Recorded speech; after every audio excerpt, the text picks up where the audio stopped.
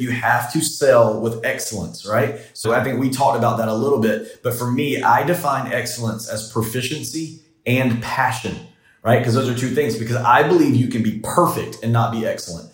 I believe as a salesperson, you could go out with your sales sheets and you could go through the sales process with perfection.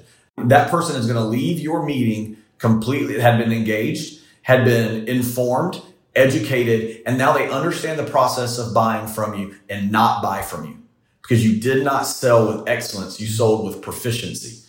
Welcome, everyone, to The Ultimate Shift. Join Ephraim Glick and leading figures in business and entertainment as they share their stories of regular people overcoming tremendous obstacles only to achieve happiness, success, and fulfillment. Are you ready to make the ultimate shift in your life?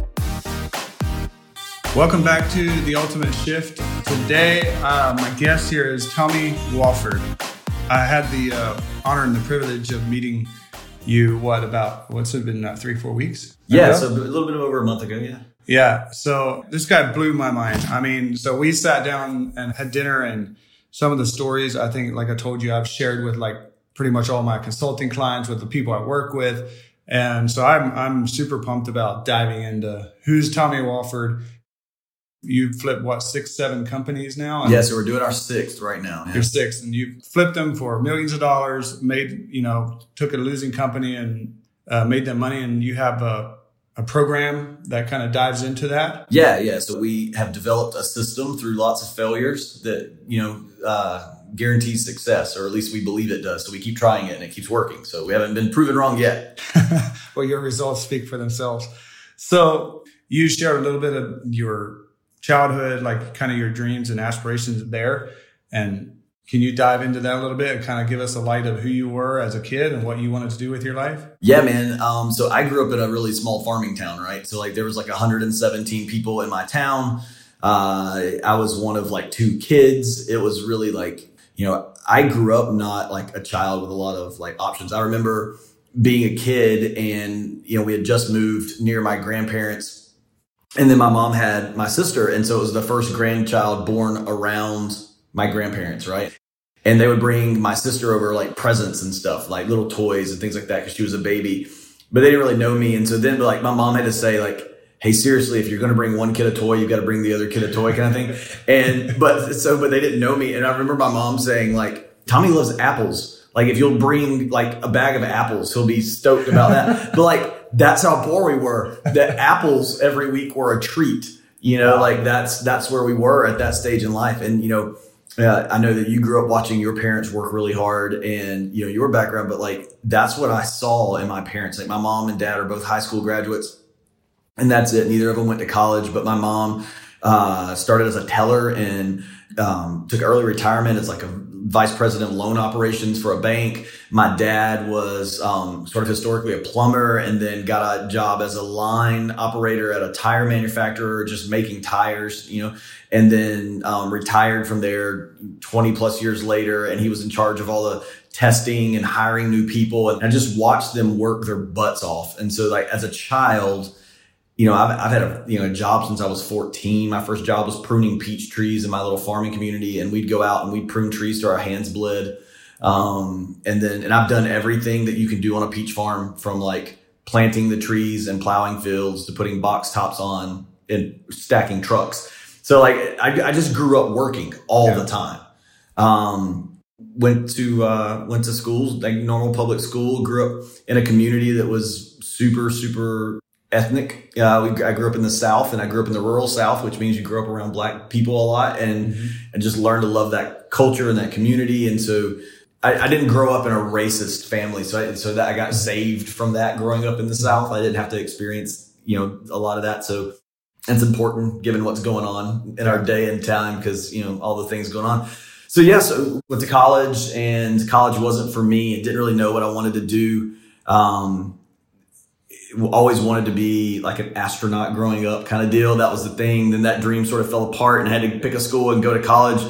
And the one thing I did as an extracurricular outside of sports in high school was theater. So I went to school on a theater degree. And then was like, kind of conned myself into being the school mascot and got another scholarship. So like I went to college for free because I had a theater scholarship, and I literally talked myself into being the college mascot.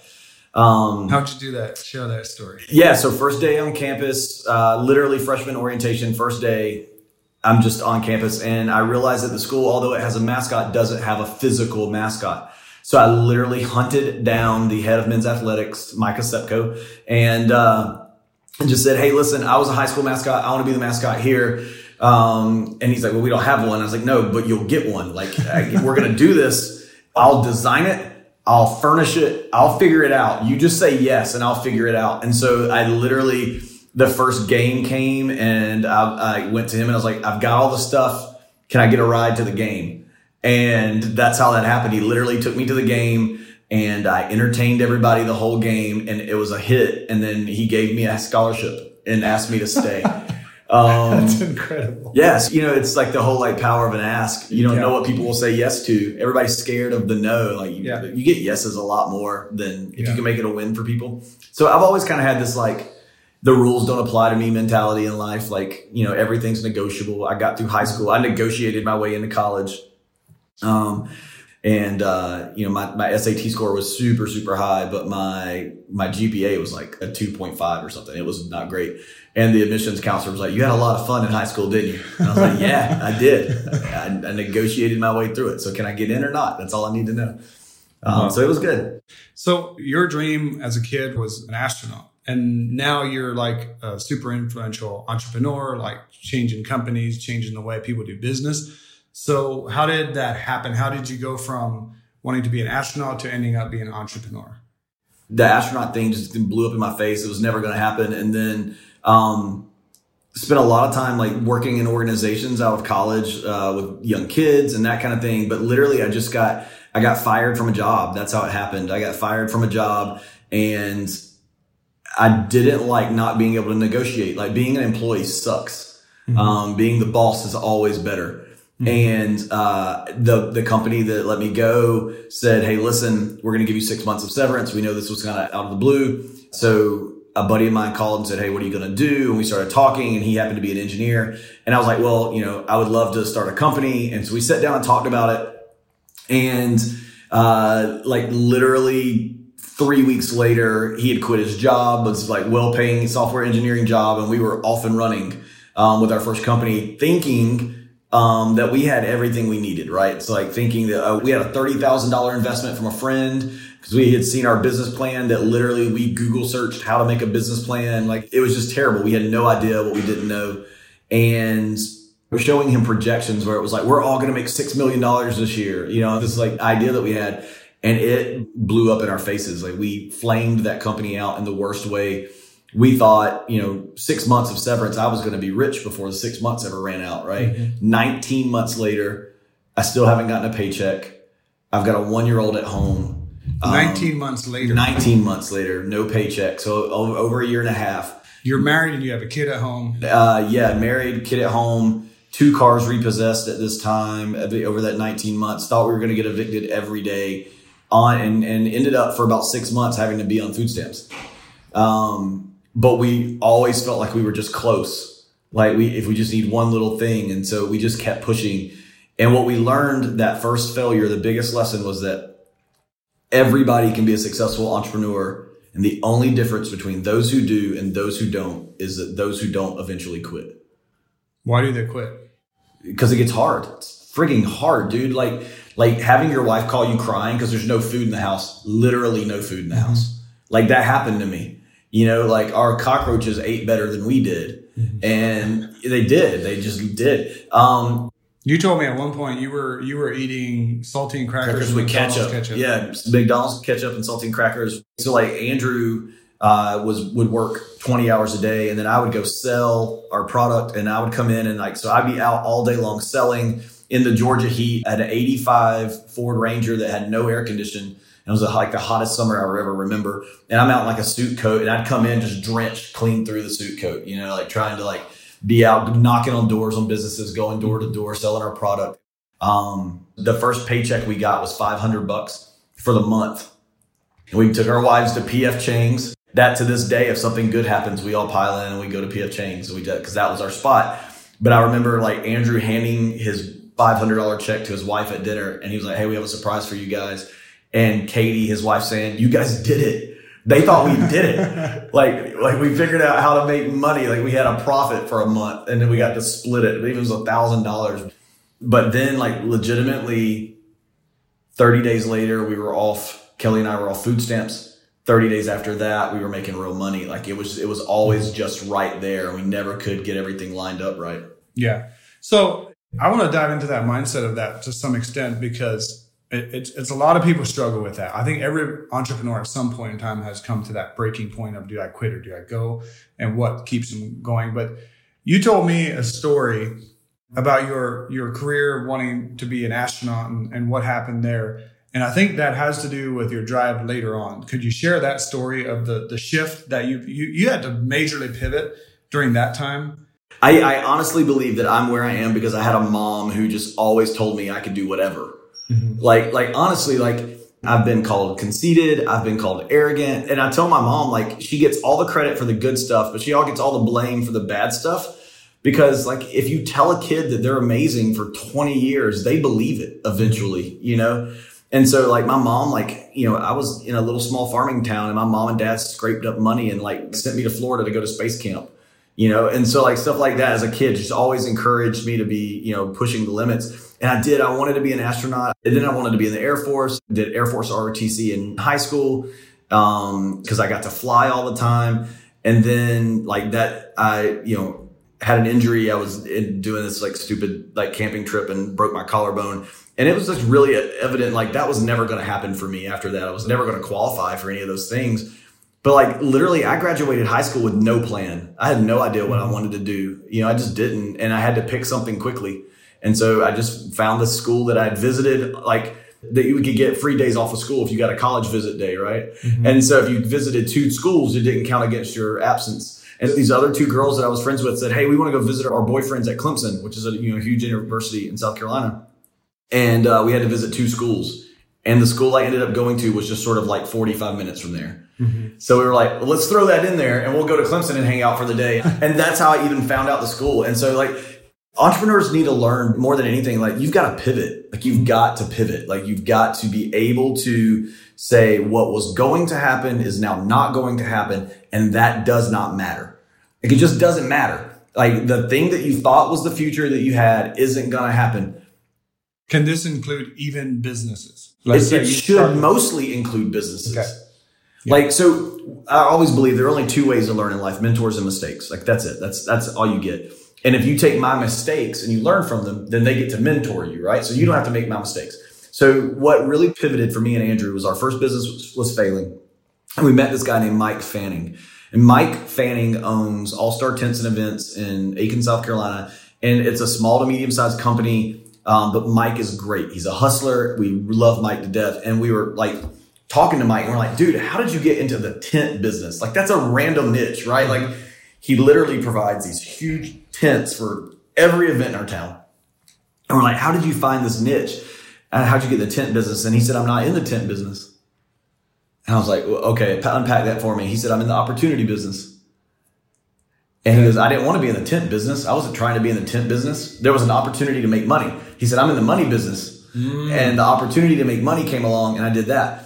And so that really set me and Andrew on this like idea. This is how our whole thing with LeadFast came to be, is that we realized in that one conversation that money business is always money business. It's the same. It doesn't matter if you're selling oranges, selling software, selling tents. Making money is making money. All the basic tenets are the same. And if you start examining everything through like the basic pieces, everything just builds itself. And that's why we flipped 5 businesses. That's why we've had 3 out of our 4 businesses get acquired. Like it's been like those types of things because we just go to our core principles and we never deviate. Like business is always business and it doesn't matter what else you're doing. I've never heard that said before, but that's really fascinating to me about the opportunity business. And I want to dive into that with regard to people's passions and then their business, because there's people who say, well, you should only do your passion. when I got into commercial contracting, and I've pivoted, I'm on my 8th company. I've pivoted many different times when I realized, like, one, I was getting burned out with this, or I didn't no longer enjoy this. And for a couple of years earlier in my life, I felt guilty whenever I did, because, it's this whole thing where people think, well, you're supposed to do what you're good at in that case, but how can you ever grow then if you're not changing? And so I struggled with that. But the company that's made me the most money was not something I wanted to do, but I saw the opportunity financially. And then what that allowed me to do as a commercial contractor, it's made me enough of money that I can pour money into my passion, which tends to be this project and a couple of different things that are tied to this. So what would you advise, let's say, the younger Tommy, or that 15-year-old entrepreneur, or the 18-year-old entrepreneur, somebody who's wanting to start their business, but they may know what it is and they may think it's their passion, or they may not know what it is? What's your first thing that you go to that person with and say, these are your core principles of what you should be looking for, and these are the steps you take? Yeah. So first, what I would make them do before I ever get them into like our system is I want them to go read this book called The E-Myth Revisited, the entrepreneurial myth, right? So this book was like foundational for me. Essentially, he talks about is the fact that there are 3 types of people who go into business for themselves. The first one, he calls them the engineer, the person who's out there like that makes widgets, and they're the best widget maker. And they look at their work and they go, this guy above me running the business doesn't really appreciate what I'm doing and the craftsmanship of what I have. And you know what? I'm going to go into business making widgets for myself. And they do that for lots of reasons. Like, oh, well, I'm the best widget maker and there's too many restrictions here. I can go do this myself and do it the way it's supposed to be done. And they have an idea of how it should be done. And they get out and they realize that now they're not building widgets. They're running a business that sells widgets. And that's not the same thing, right? And then there's the entrepreneur who just wants to go run businesses. And he can look at widgets and go, oh, that's value. But if you run the business like this, you can maximize its value and you can make money. And then there's the manager. And that's sort of the person who, like, if you give them a set of parameters and you say, you got to work inside this box and get to success, they could probably arrange everything. They're good at managing, but they're not visionary and they don't build widgets. And those are sort of the 3 people that end up in business. Most people are one of the 2 extremes. They're either the engineer or the entrepreneur, right? So, like, to your point, if you are out there and you're like 18 years old and you're like, I make the best beats on the planet, I want to be a producer one day because I make the best beats. Making good beats and running a business that sells beats are completely different, right? I make the best YouTube videos. Being talent on air and maximizing your audience is different. It's just different. And so running a roofing company is different from being the best roofer on the planet, right? Yeah. And so understanding that, because some people go out and they're very successful because the niche that they serve with their widget building is wide enough that it makes them a ton of money, right? So, okay. So to your point there on, let's say the guy who wants to do beats, but he may not have the business side of it. There's so many people that discourage partnerships. What's your take on that? You've got to have them. You think so? Yeah, heck yeah. Meaning splitting your company in percentage. Out of all the success that I've had, none of it, 0% of it would have happened without my partner. None. It's not a talent level. Yeah. He sees things that I don't see.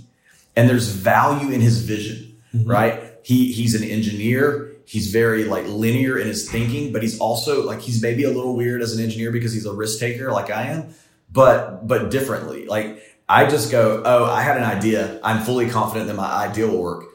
Then he starts vetting out the idea. And then when we actually execute on it, he's also confident. But now I knew the whole time. You're the visionary. He's the detail guy. Yeah. He's got vision and he sees things too. We just see things differently. Like we just hired a personal assistant yesterday and we were talking to her about how she's going to have to interact with us. Right. And I was like, so the way Andrew and I approach things, it's like if the answer to a question is 6 and he's over here saying 3 + 3 is 6. And I'm over here arguing, no. 3 × 2 is 6.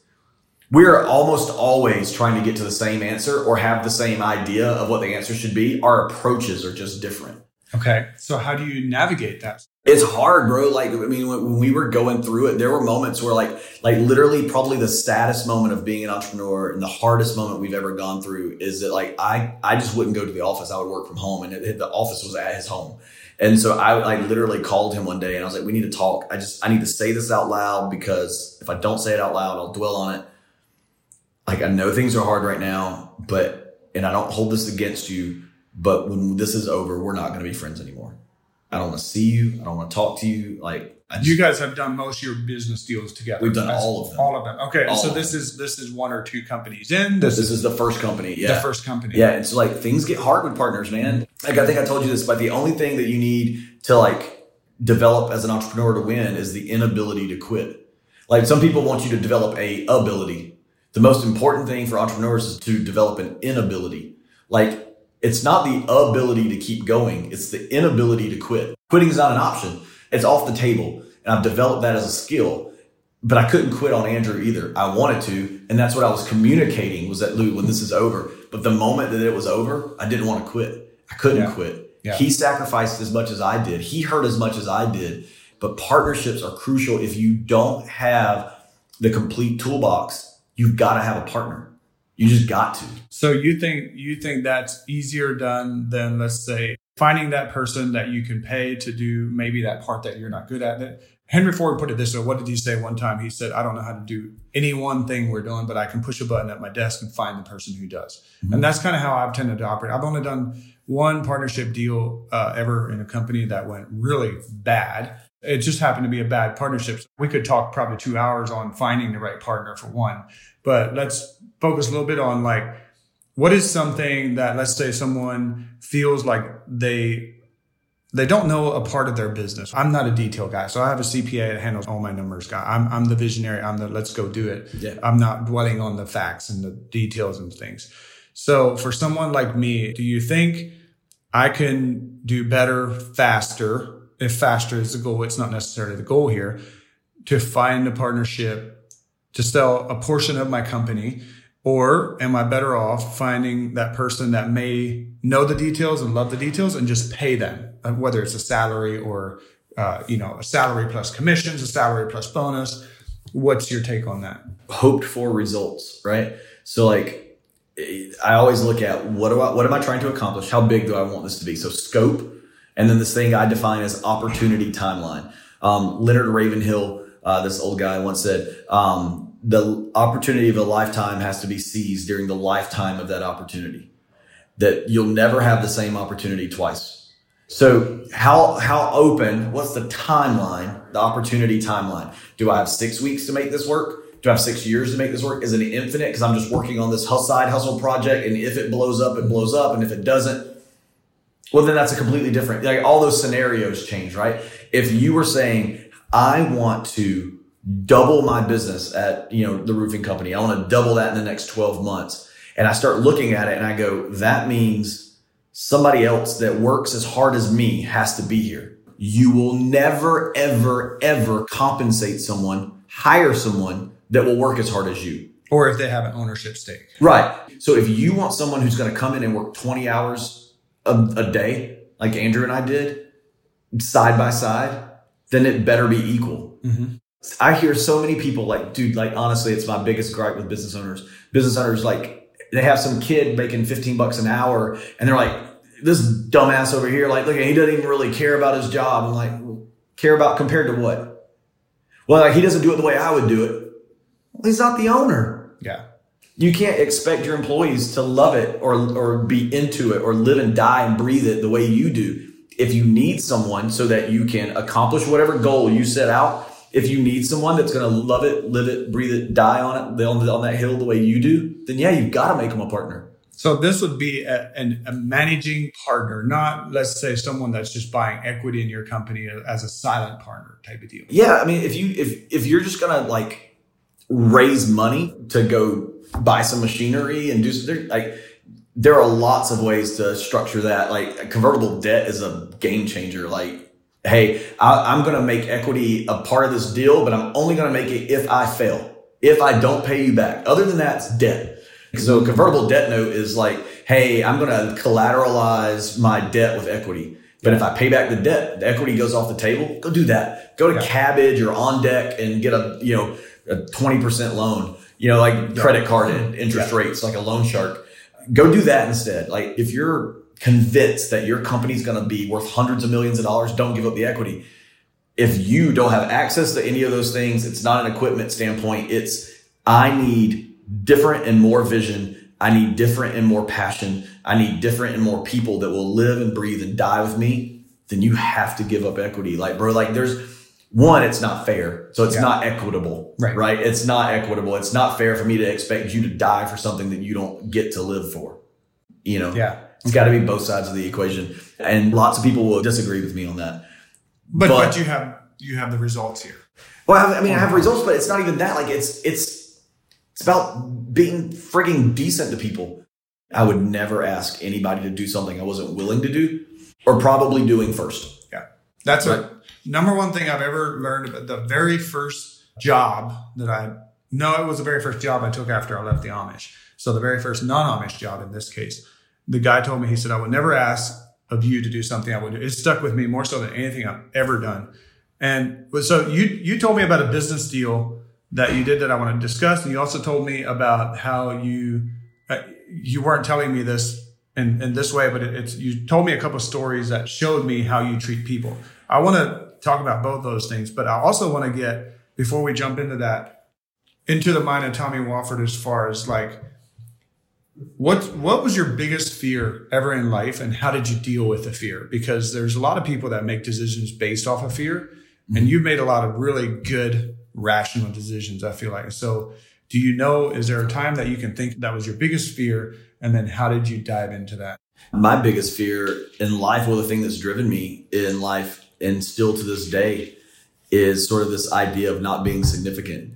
Like that drives me. Like I want to be important. And I wasn't, just so everybody knows, I'm not a cool guy. I didn't grow up the cool guy. I was the nerd in school. I got bullied real bad, real bad. But it wasn't until about 10th grade, 11th grade that I really came out of my shell, got a friend group and became social. But up until then, I had one good friend, Townsend, my best friend since 6th grade, and still my friend, still runs a farm and all this stuff. And we're still good friends. I wasn't that kid. But my biggest fear was not being significant. I wanted to be known. I wanted to be helpful. I didn't want to be significant because I wanted to be famous. I wanted to be impactful. Even at a young age, honestly at 11, 12, I remember trying to figure out how I can make the most difference. I wanted to be impactful. When people left me, I wanted them to feel dang, that was a thing. And all the way through high school, through college, and in whatever group I was in, whatever I needed to be that person. So if I was at school and I needed to cut up, or if I needed to serve people well, or I needed to just love on people, or if I needed to be serious, whatever I needed to be in any situation so that I could leave the most impact. That really has honestly shaped. It's who I'm scared of today. I want to leave a name for my kids. I've got 3 kids and 2 of the oldest are boys, and I tell them all the time, I'm hey, my middle kid he's real sensitive, but he's super tough, and he'll get hit in the face with a ball or something. He'll start crying, and I'll go, hey, whoa, stop. What are we? And he'll go, Waffords. And I go, Waffords don't what? And he'll go, cry or whine. And I said, all right, suck it up. Let's go. I want my name to mean something, and I want my kids' names to mean something. So something they can be proud of. Yeah. Okay, so you told me about this deal you did with this bar in Atlanta, and I find it fascinating as an entrepreneur, and I think any one of our listeners can relate to this in a sense. You took a failing bar, in this case, if I remember correctly, you said it was losing $30,000 per month. Yeah, it was bad. And then you flipped that and you sold it for a couple $1 million. You used a couple principles. I'd like to dive into those principles of what you told me. And I think this is a program that you have online too, that people can go find. We can talk more about that.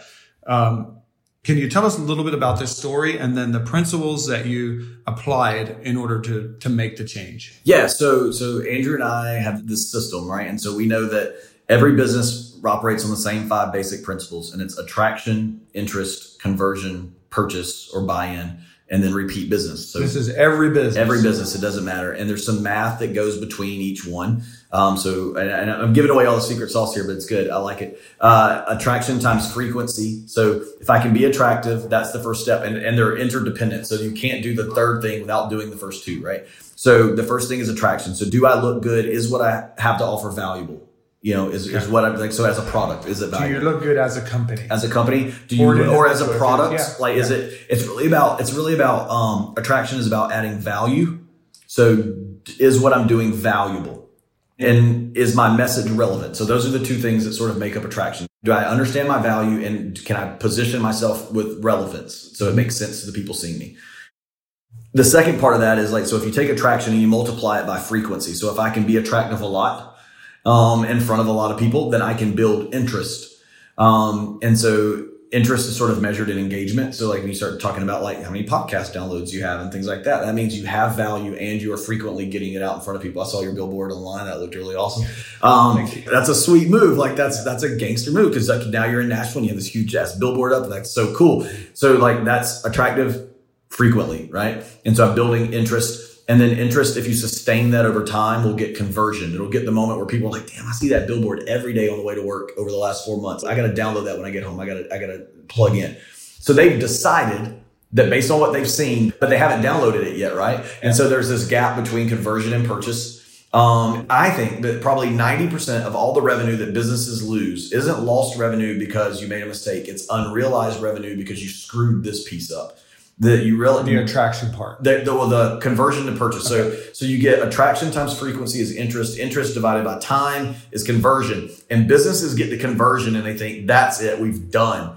But lots of people get to the point of conversion and never give you $1, or never download your podcast, or never go follow you or like you online and really engage, which is the thing you're asking them to do. You have to give them an opportunity immediately. When they're at the conversion, this could mean they're on the website, they have the stuff in the cart, but they're not closing it. Yeah, it can mean that. It can mean, so for example, this is a good opportunity, a good example. So I have 3 kids and we do family movie night. And so for me, I know that means pizza.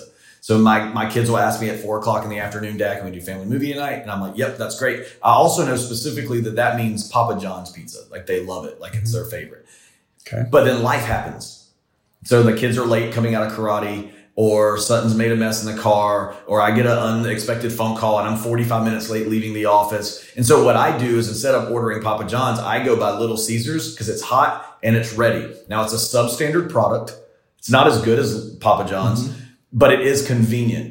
So Papa John's, though, had done a good job. They were attractive, better ingredients, better pizza, Papa John's. Everybody knows their freaking logo, right? Their slogan. So they're on TV all the time. Now they've got Shaq doing commercials for them. They are doing some, brand management with all the crap that they, because their founder was an idiot, but they're doing some of those things. But their pizza's great.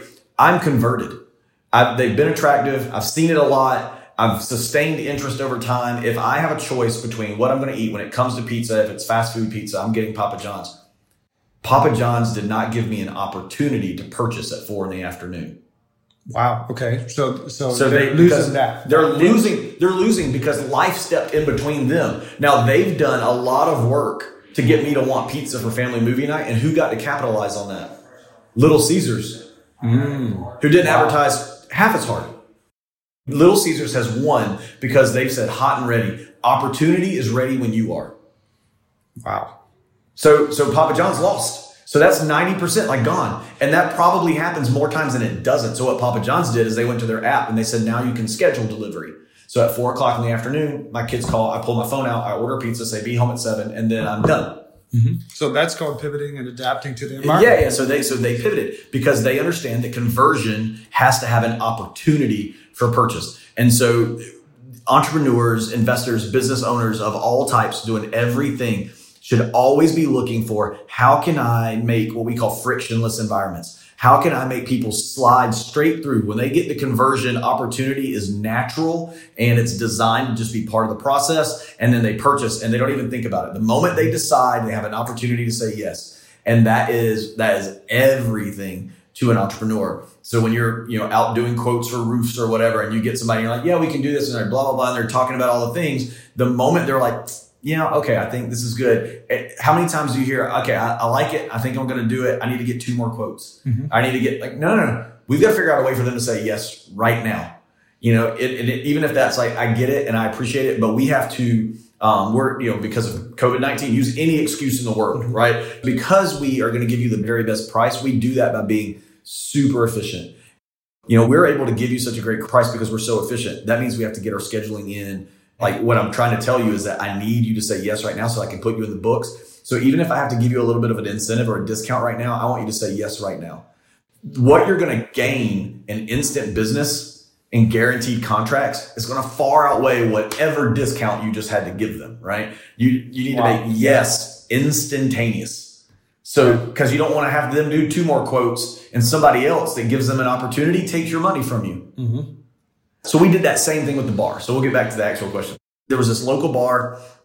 We had just gotten paid from our biggest acquisition, and we had some money, and we were looking to do some investments, and there was this local bar, and it was a music scene. And talking about bad partnerships, man, we got these 2 guys in our local town that were like the czars of all things live music, and they had some bar experience, and they ran a restaurant and all these things. And that partnership just didn't work out for lots of reasons. One of those partners was not very good at being a business owner, and Andrew and I were essentially trying to be silent partners. We were just going to invest in this bar. We were going to be in the background.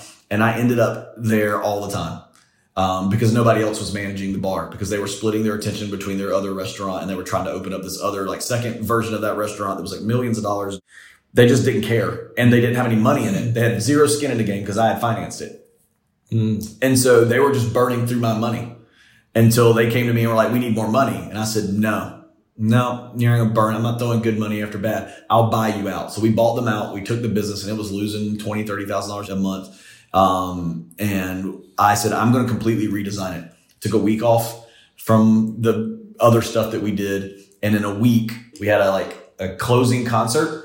And as people were leaving, I was taking crap off the walls. I wanted them to see it. I wanted the community to see like this business is going away.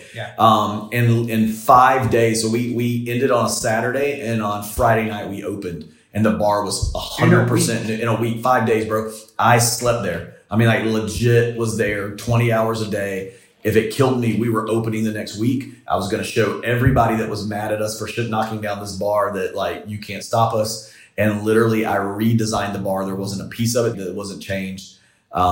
This is in a smaller town, by the way, right? Yeah, about 430,000 people. So Augusta, it's the second largest city in our state, but it's still considered a small town. Yeah. It's nothing like Nashville. And we literally opened a week later, and we had a line out the door. And every night it's been open since, there's been a line around the block to get in. I created a beast. Like I told you, I wanted to make impact. It's what makes my life happy. These 2 guys I knew, one was a bartender, and one was just a kid I mentored growing up. And I said, hey, listen, I want you guys to come manage our bar. If you come manage our bar, I'll make you an owner. And then, so we managed the bar for a little over 18 months. We did $1.6 million in alcohol sales in 2 nights a week.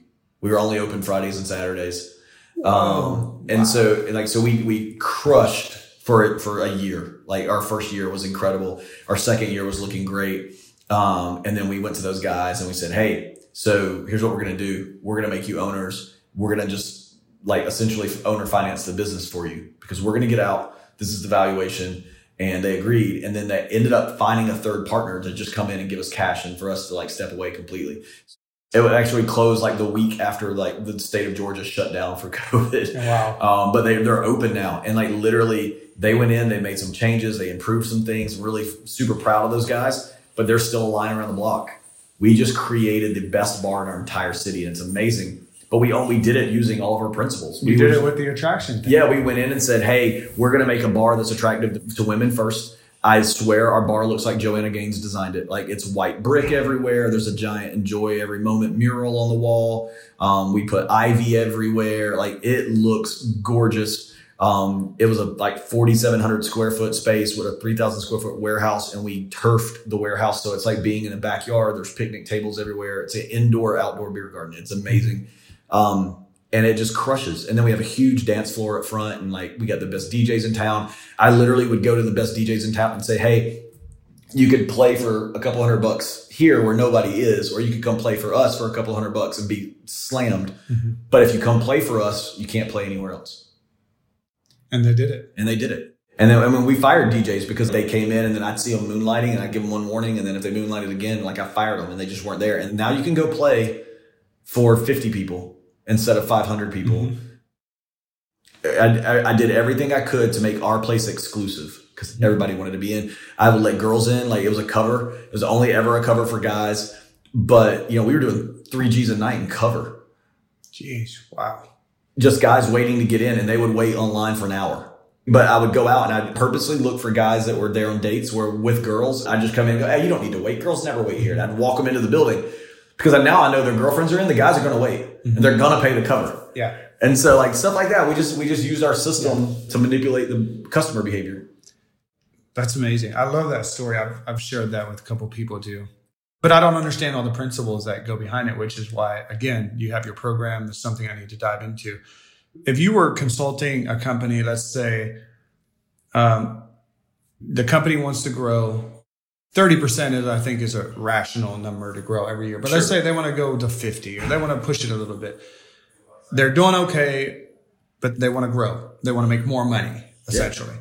What's the number one thing you look at? What's the number one thing you tell them? Well, there's only 3 levers to pull. Like you can raise your prices, right? If the market will let you, you can raise your prices and make more money. You can get more customers at the same price, or you can cut costs. There's only ever 3 levers to pull. Like, man, things are simple. Like business is always simple. The first thing I go, well, let's look at what's under your control. Can you cut cost? Will it hurt your brand if you cut cost? Like, what are you spending money on? Mm-hmm. Can you cut cost? And if you can, do it. All right, well, what's left? 20%? 45%? Like you can only cut cost 5%. Like you're going to make 45 this year. So then I start looking at things like customer acquisition costs. So when we start doing attraction, interest, conversion, purchase, repeat, right? So we go back to the beginning because we know those are all like dependent. So they stair step. So let's go to attraction. How much are you spending on attraction?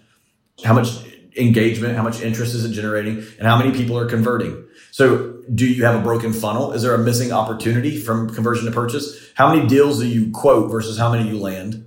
Right. So I start looking there. What should that percentage be? What do you think that depends on your skills, man. Sure. But so I did sales. I'd close 80-90% of what we did. 80-90%. Yeah. Okay. But I'm good. I'm good at what I do. And I always gave opportunity. I hated leaving the room without a deal.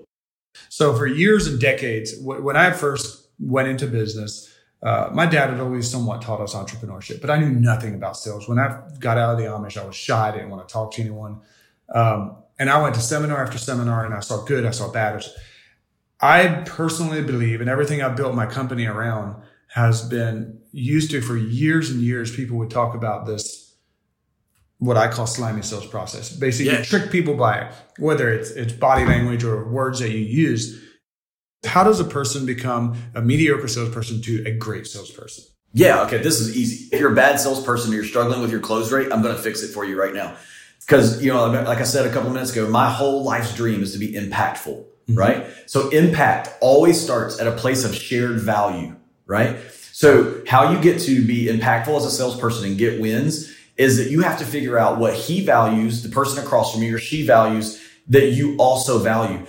When you find out what they value, so when you start talking to them about you're selling roofing, right? Mm-hmm. So you're talking to them like, all right, so let's talk about your options here because I want to get you what you want, right? So what's important to you here? Is it cost? Is it looks? Is it appearance? Is it just like functionality and like literally I just need a cover over my building, right? So if we're talking about roofing. So no. It's important to me that when my people drive up, they see, or my customers drive in, that the building looks presentable, then that's super important. And that's what they start giving you. They've told you what they value. Mm-hmm.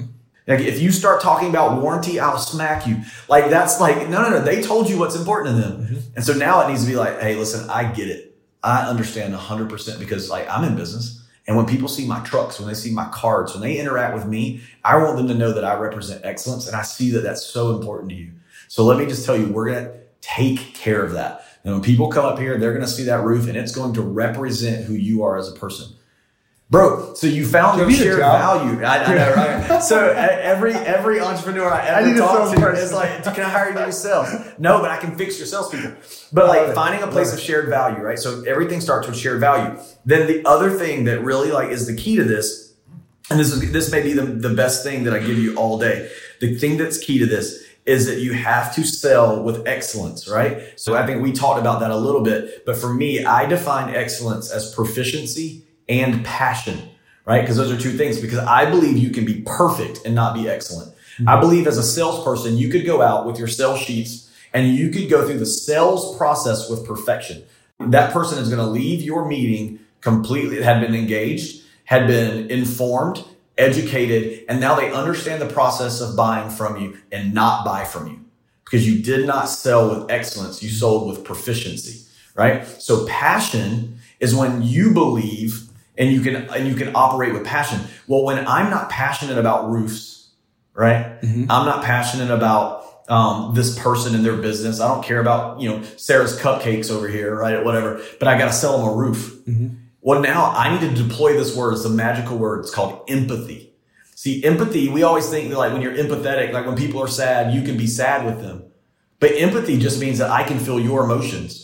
So like when people are happy, empathy is how you also celebrate with people. And when people are scared, it's how you also be scared with them, right? And so when I go out to a sales, I'm always looking to deploy empathy as a strategy. Whatever emotionally that person is putting off, I want to join them in that. So if it's like, hey man, I just got to get this done because, we've got this big thing coming up and the roof's got to be done so we can have this event. Mm-hmm. Well, I mean, they've got a deadline and they're worried about it.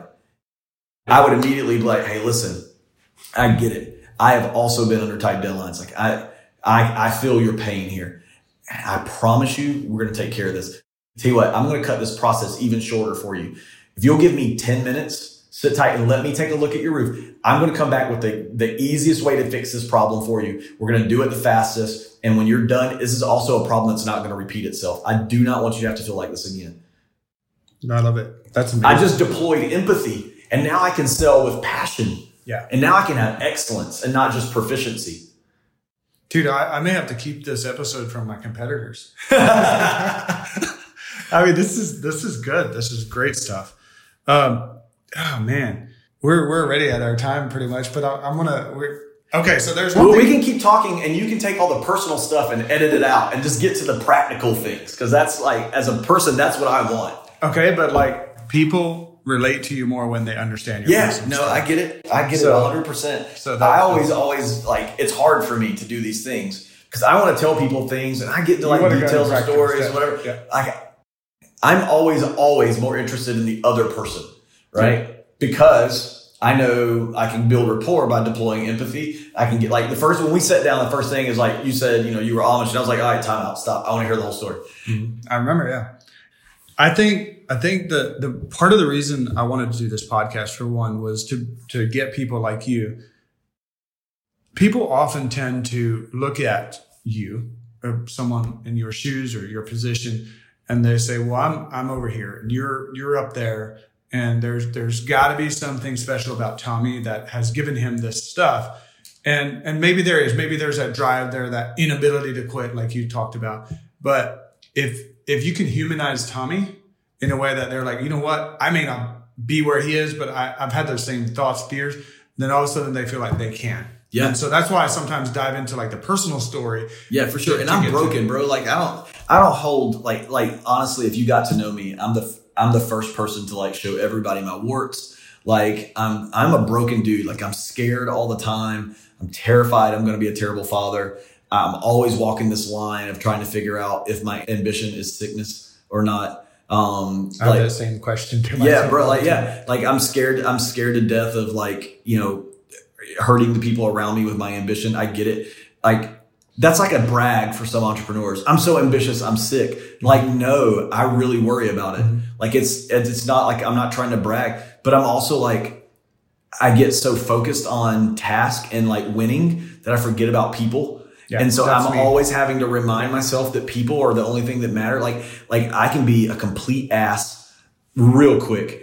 And like it takes a lot to set me off. But when I do, I don't come back down. Like I'll write people out of my life like they died. I'll like physically mourn them. And then I'm like, okay, well, that person doesn't exist anymore. Like I'm a jerk. Like I'm trying to like humanize myself here. Like I had to overcome a lot of me being in the way. Yeah. To get to be the me that I want to be. Like I had to like die. This guy had to die a lot, and I'm trying to do it every day. But Well, I mean, you've been an incredible friend to me since I've gotten to know you. I think you're doing a lot of things right. I'd love to get, just because I think this is so important, and it gave me chills when you told me the story. I want you to tell this story, and then I've got 2 more questions, and then we'll cut it today, and then we'll just have to do this again because there's so much more. But the story of the Lamborghini and the reason I love that story is because you showed empathy for a human when people in leadership so often tend to write them off. Yeah. So can you tell that story about the kid who got the sale? So for me, it was like this whole thing. Like, when we're going to sell our company, I'm going to go buy a Lambo, right? So like for like months leading up to the sale, I flew to LA. I test drove Lambos up there. I flew to Palm Beach. I was flying everywhere. I found this Lamborghini I wanted in Palm Beach. I had insurance on it. Because the day that like commas plural hit your checking account, it's a big deal. Yeah. And so it's like, so I'm driving around, I'm in this like little sedan that we had, and I'm just driving around town, and I'm like trying to just take a mental day because I know I'm supposed to be flying the next day to Palm Beach to drive this Lamborghini back home. And my banker called, so Crystal called me and she goes, "Hey, listen, the check's ready. Just come on." And I literally had plane tickets. I was leaving the next morning. It was already insured. I called my insurance company.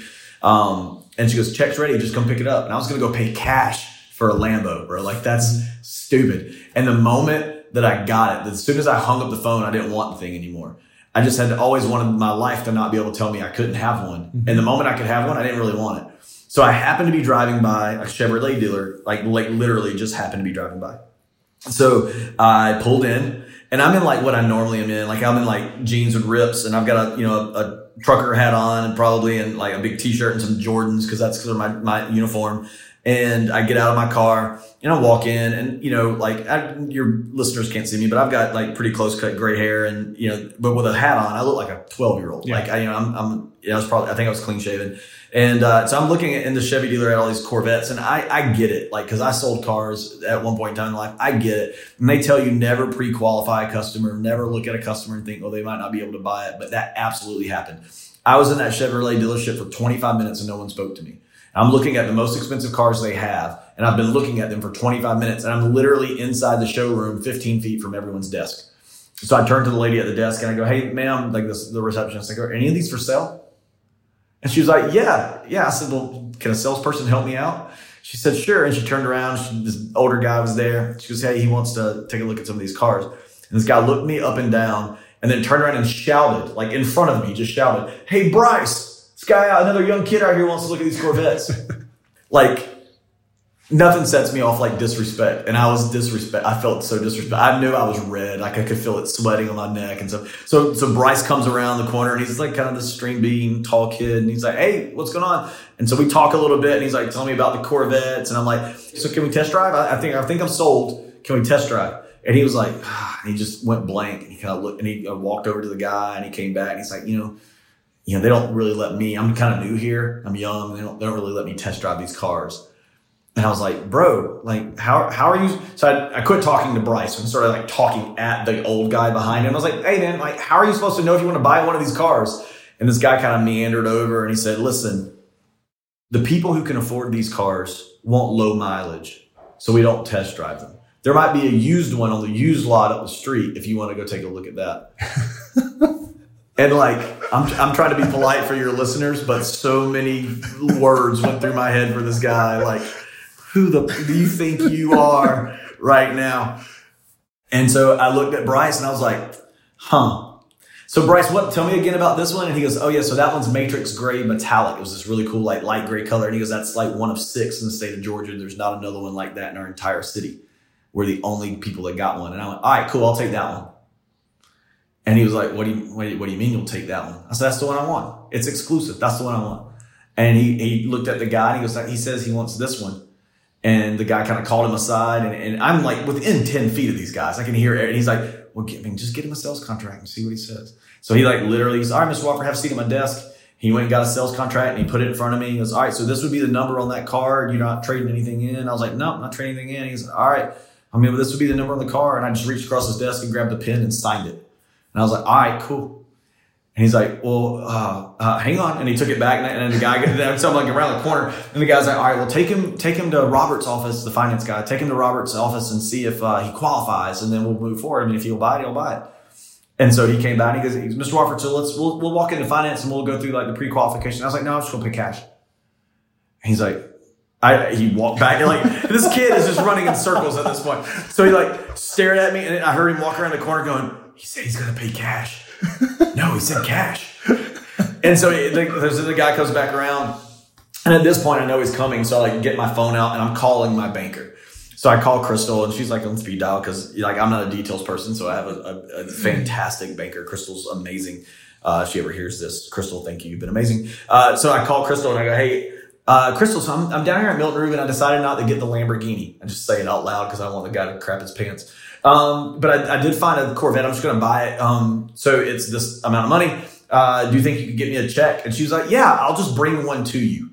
And so my banker like cuts a counter check. And so I'm sitting there like legitimately drinking a bottle of water and my banker walks in and sets this like, $80,000 check on the counter.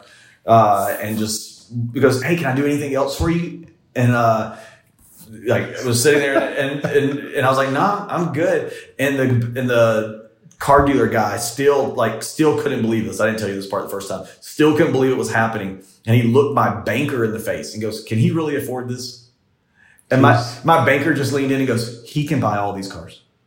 Wow. And just walked off. But like, bro, like I made this kid's day. Like 2 weeks later, I showed back up and I bought my wife a Tahoe, brand new Tahoe. But didn't you tell me that the kid at one point said he can't sell the car? So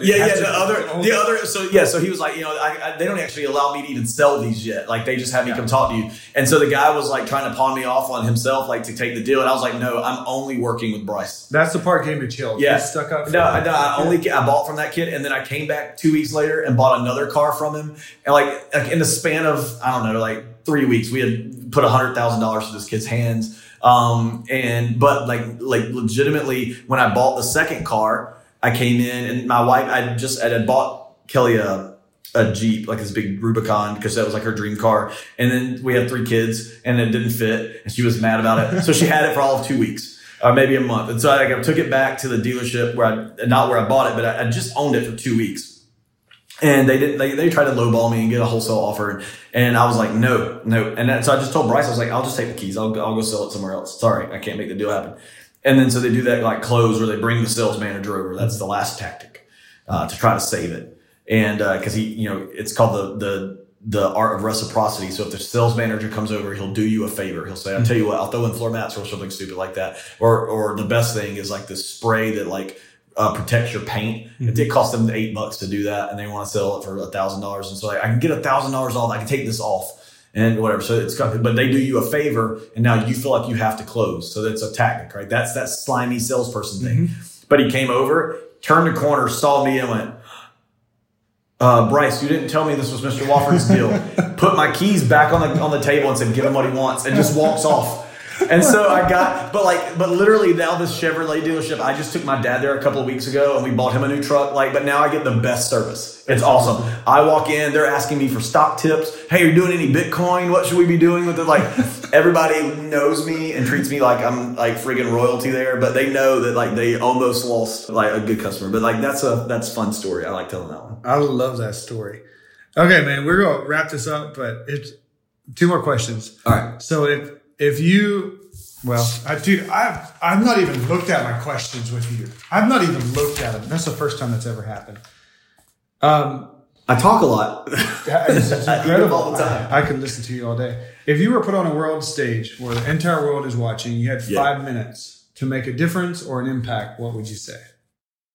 Well, man, okay, so this is an easy one for me because I'm a believer, right? So I'm a Christ follower. So for me, it would consider outside of that. Right. So we give you like actual practical things. Outside of that, it's take care of other people. That's what life is about. Like that's what success is. It's not about riches. It's not about wealth, because being rich and being wealthy are different. Like, it's about taking care of other people. That's why we're here. Like, we're the only, species on the planet that abuses its own people for its personal gain. That's ridiculous. Mm-hmm. I mean, like, that's some animal kingdom stuff, bro. Like, we emotionally have evolved. And if you can do that, then you're a sociopath. Like, take care of each other. That's it. At the end of the day, you can lay your head on your pillow and know that you helped someone. Then you can go to sleep and rest. And if you lay your head on your pillow at the end of the day and you haven't helped someone, get up, because your day's not over. I love that. That's the message, man. Like, that's an incredible message. That's something I can apply to my life. Okay, if you could ask anyone in the world any question, who would it be and what would the question be? If you could ask anyone in the world, alive or dead, any one question, who would it be and what's that one question? I would try to find the person who loves me the most and then ask them why. Because I struggle with understanding what about me is valuable, right? So I struggle with that. I've dealt with mental wellness, mental health all my life. And so I struggle with that. And I really want to personally get to a place where I can understand that, like, I bring value to the world and that it's okay to be loved and to be appreciated by people. And I struggle with that. And so I think that that's what I would ask. It's there are a lot of people that love me, my kids, my mom and all that, my parents and all that, my friends. But what I would try to, like, find the person who loves me the most and say why, because I feel like that would help me progress in life if I could really wrap my head around it. I'm probably, I don't know that I'm that person, but I can give you a little bit of insight. I mean, I meet a lot of people, and we were referred to by a mutual friend who I'm so grateful for, Vinay Betty. Shout out to Vinay Betty. But I can tell you, I meet a lot of people. Very few people have impacted me the way you have, in a way that every single day since, I've thought of something you've said. I've thought of whether it was how you treated the kid at the car dealership or whether it was business stuff you told me about different deals. We went into more depth about this business deal you did. I just love everything about it. I just want to acknowledge you for going out there, chasing your dreams, like doing good in the world. I mean, you're doing good in the world. You have a program out that's helping entrepreneurs, that's giving back to helping people grow their businesses. Can you let our listeners know, like, where can they find that? What's the website? Yeah. So we wanted people to be able to lead, and we wanted them to be able to do it with speed, like lead fast. And so our organization is called the LeadFast Company. And so you can go to leadfastco.com, and see some more stuff about us. There is a session. So what we decided to do was, we kept hearing over and over. We tried to, like, record and do these sessions on video and do video lessons. And that's great. But every time I would meet people like you, they'd be like, like, being across the table from you is the magic, like being able to actually see and talk to you. And so we decided that we're going to do them live.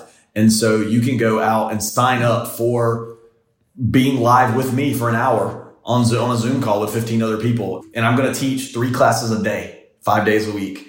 That's incredible. And it's 6 hours over 6 weeks. So you get an hour with me every week going through our program so that you understand it and can run your business.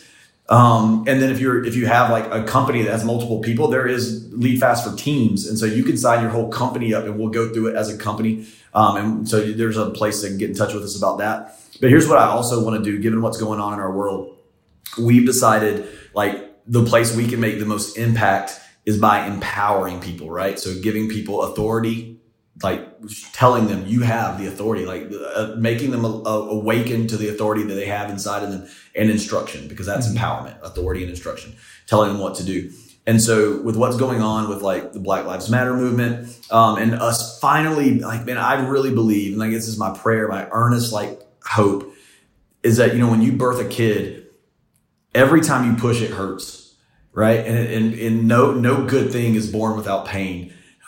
Martin Luther King Jr. had a dream. And, man, I'm praying that this pain that our country is feeling right now is like that final push, where we finally get to see people, like, judged by the content of their character and not the color of their skin. So, but to do that, there needs to be a catch up. Like, that community has been left behind for so long, the Black community. And so what we're going to do is we're going to dedicate 2 of our classes every week to Black business owners and Black entrepreneurs, and we're going to do it for free.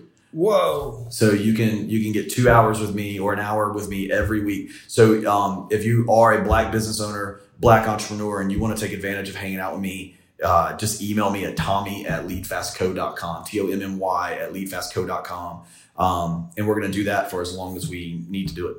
By the way, he's not just giving you a video course here. He's offering your own time. Yeah. And this is worth thousands upon thousands upon thousands of dollars. Like, I think I would just tell any one of our listeners, like, you are doing yourself a service to go through your program. And I haven't even made it through. I just know from all the talk we've done off camera, being recorded.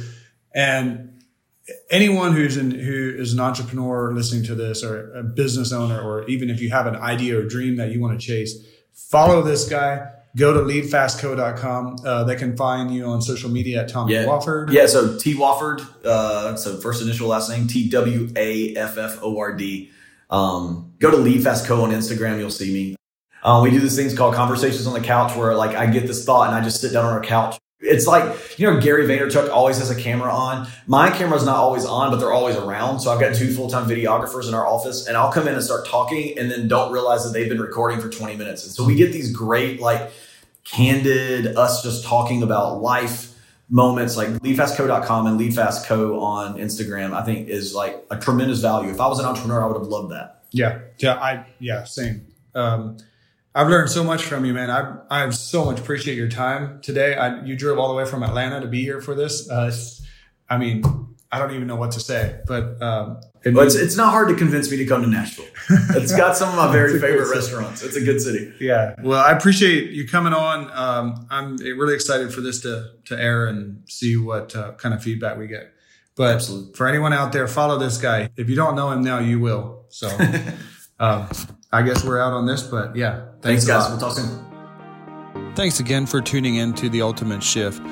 Look, I know life is crazy. Life gets busy, and we all kind of have an idea of where we want to go and where we want to end up, but there's so many things that come up in between. And my goal with this show is to grab one thing from every guest that we can apply to our lives that help get us closer to our end goal. You can follow me on Instagram at Ephraim Glick, Facebook at Ephraim Glick, Twitter at Glick Ephraim, or you can go to the website at ephraimglick.com. See you next time.